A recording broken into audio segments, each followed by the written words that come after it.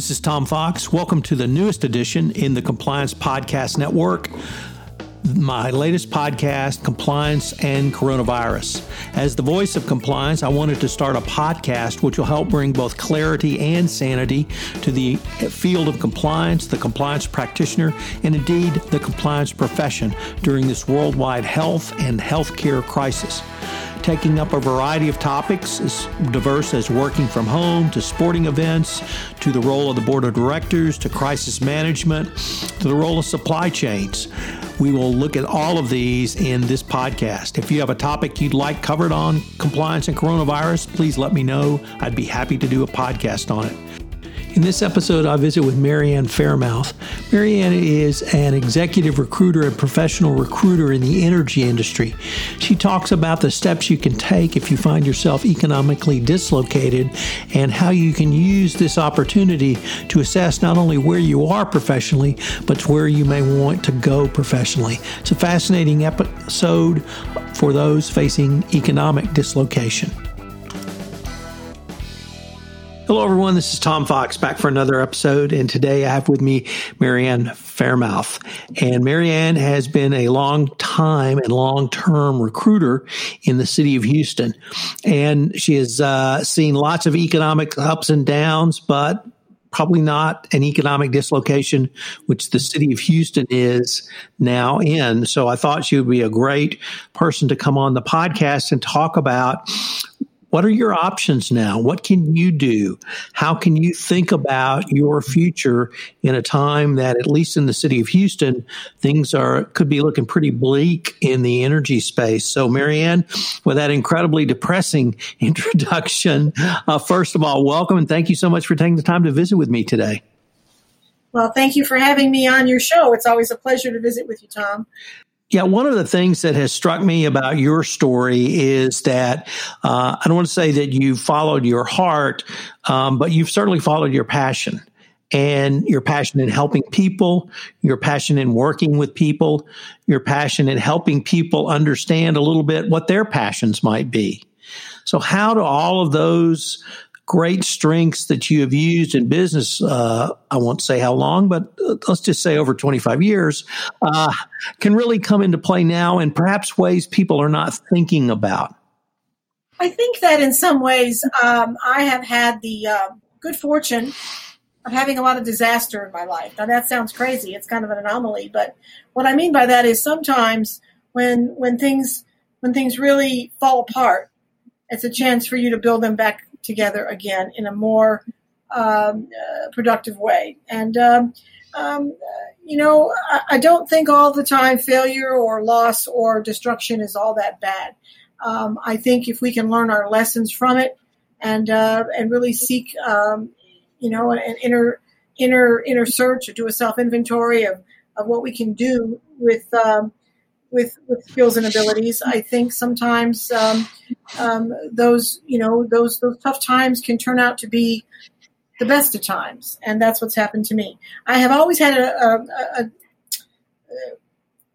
determination or a knack for helping people and using my skills to make a contribution. And I think I had a wonderful dad that believed that, he told me one time, he said, you can achieve anything you want to achieve if you work hard enough and you have integrity. And I believe that, and that's what I've done my whole life. But I think right now, Tom, we're in a situation where many people are concerned and full of fear as far as where they're going to go from here. And I think what we need to do now is to not look at it as an ending, but as a beginning, and to look at our skills as far as what they are to how are we going to transfer them into something else. And I think if we, it's all about mindset right now. I think we have to start with mindset. If we keep our mindset positive and believe that we will get through this and come out on the other end better, I think we will. But I think if we wallow in self-pity and, oh my God, what am I going to do? That's when fear really takes over. So I think my passion has been, as I said, to help people, but also to be more of a holistic recruiter, to analyze who are you, where are you right now, what is the skill set we have, what's in this toolbox, and what are we going to do to make it marketable in today's times. Marion, in part of your story that you have shared with me on another podcast, you've talked about how people with certain skill sets, certain degrees or professional degrees who wanted to go in a completely different direction, they really didn't know how to approach that. And you actually helped them to think through a process and a path to do so. Can that same skill, the Fairmouth method that I've heard you talk about, be utilized in this time of economic dislocation to help someone really assess their strengths? Absolutely. It's a 5-step method. I do have a trademark on Fairmouth method, and it's a 5-step method that's very methodical to help you really get in alignment with who you are, where you want to go, how we're going to get there, what are the challenges involved in doing that, making a difference and going after it, and taking the time to do it right in the meanwhile. So yes, the 5-step method that I have developed, I think, is really of paramount importance right now. It's in my book, Fairmouth and Company, Revolutionary Recruiting. My company is Fairmouth and Company. On my website, fairmouth.com, you can find it. But yes, I think that 5-step method is really going to be utilized right now, because I think that if we have a method or a process to go through, as you mentioned, Tom, to get to where we want to go, it's always easier to do it, I believe. Really are one of the I'm not quite sure how to phrase this. I don't want to say forward-thinking people, but you're one of the most positive people, I guess that would be the right phrase, at this point in time. We are both in Houston, Texas. We're both at the center of this economic downturn, and yet you're telling people, think of this as the beginning. Think of this as an opportunity to move in perhaps a different direction, perhaps reassess where you are, perhaps do something that you had not considered. What really gives you the strength, or what in your past allows you to take something like this and look at it as an opportunity? Because I think in my research, in my investigation of people that have really made a difference. For example, William Shakespeare. Okay, William Shakespeare wrote one of his best plays, King Lear, during a pandemic. Isaac Newton. The theory of relativity. A lot of very famous people have made a major contribution to society when things were really not very good, and also I think. I think I have a multidimensional kind of an attitude about life and about work, that it's, I think these days and times it's all interrelated. I mean, years ago, work was here and your life was here and your family was over there. And I think now, the millennials have something, that we can learn from. And that is that they look at, work-life balance. They look at, quality of life. They look at, flex time and being with the family. I think this pandemic might have made us realize or put things in priority as far as what's really important. Because I think I read something the other day, Tom, at the end of our lives, when they're giving us our last rites, or if they don't do that, whatever, you're about to take your last breath. I think the things that are going to be most important are going to be those things that are about relationships. And I think that these times might force us to focus on that more so than when everything's going great. I certainly am a very business-oriented person, and I'm not a la-la land person at all. But I think that I come up with the ideas that I do because of what others that have made a major contribution have done during these times, and how their contribution has made a difference. Marion, how does someone begin a process of self-assessment, or do you really advocate that they work with someone to it's hard to look at yourself sometimes. It's hard to be very brutally honest with yourself. So is having a facilitator, is having a coach, is having a mentor, or is having a professional recruiter something that you would really advocate that someone would use in this time space? I do. I think that, you can start with things that are close to you. Like if you if you think about therapy, some people have a negative feeling about that. I think sometimes, a therapist or therapy or career coach, or even, if you have a religious denomination and you have a church, a priest or a pastor, I think in these times we do need a mentor. We do need some support. I think it's a good thing. I think it's self-inventory is painful. It's scary.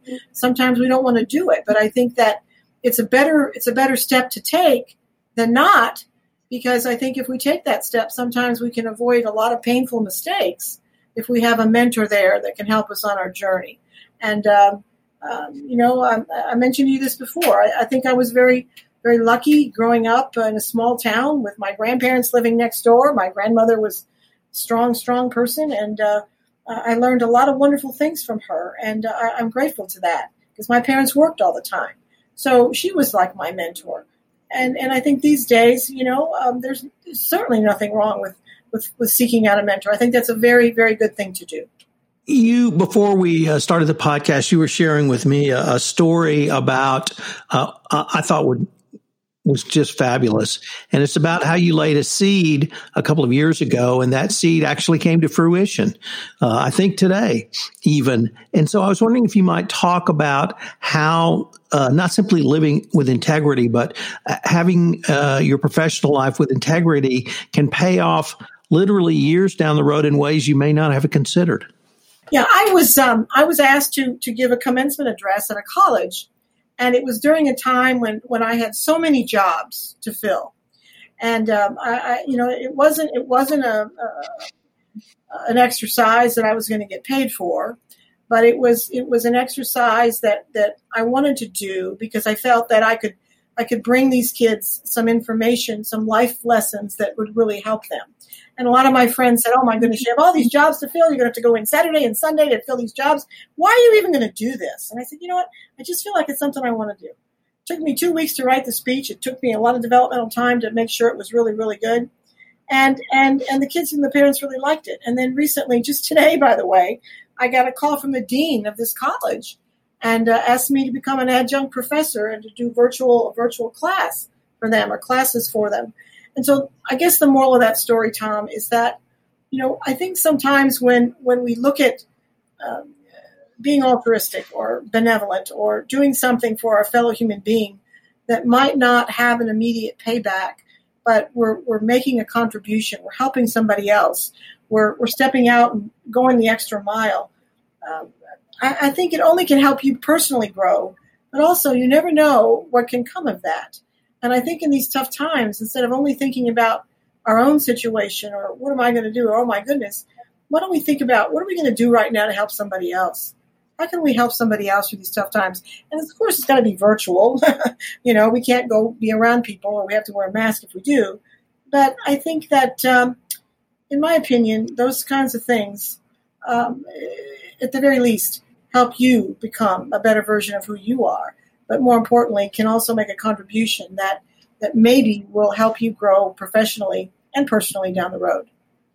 Marianne, unfortunately, we are near the end of our time, but I was wondering if any of our listeners wanted more information on yourself, on the Fairmouth Method, or in Remarkable Recruiting. Where could they find out more information? Okay. My website is fairmouth.com. That's FAREMOUTH.com. My book, Revolutionary Recruiting, is on there. And my company is Fairmouth & Company. But you can find my book at Amazon.com. You can find it at BarnesandNoble.com. And then, of course, go to my website, Fairmouth.com. And what I do, I also am a career consultant, so I also work with people consulting and working with them in the midst of change. So those are the services. I guess I call myself career, consultant as opposed to recruiter just now. But anyway, that's what I do, and that's where you can find out about me. Marianne, thanks so much for coming on to visit with me, and I look forward to continuing the conversation. You too. Thank you so much, Tom. Hello, everyone. This is Tom Fox again. I'd like to thank you for listening to this episode of Compliance and Coronavirus. If you have any questions or you have a topic you would like explored on this podcast, please shoot me an email at tfox@tfoxlaw.com. Also, as a call to action, I would ask if you could to please tell one of your friends about the podcast so we can spread the word out about the newest podcast on the Compliance Podcast Network. Also, if you would leave us a rating on iTunes or a review, it would greatly help get the word out about this most important podcast over the next several months. Thanks again for listening, and I hope you'll join me for our next episode of Compliance and Coronavirus. This podcast is a production of the Compliance Podcast Network. This podcast is a part of the C-Suite Radio Network. For more top business podcasts, visit c-suiteradio.com.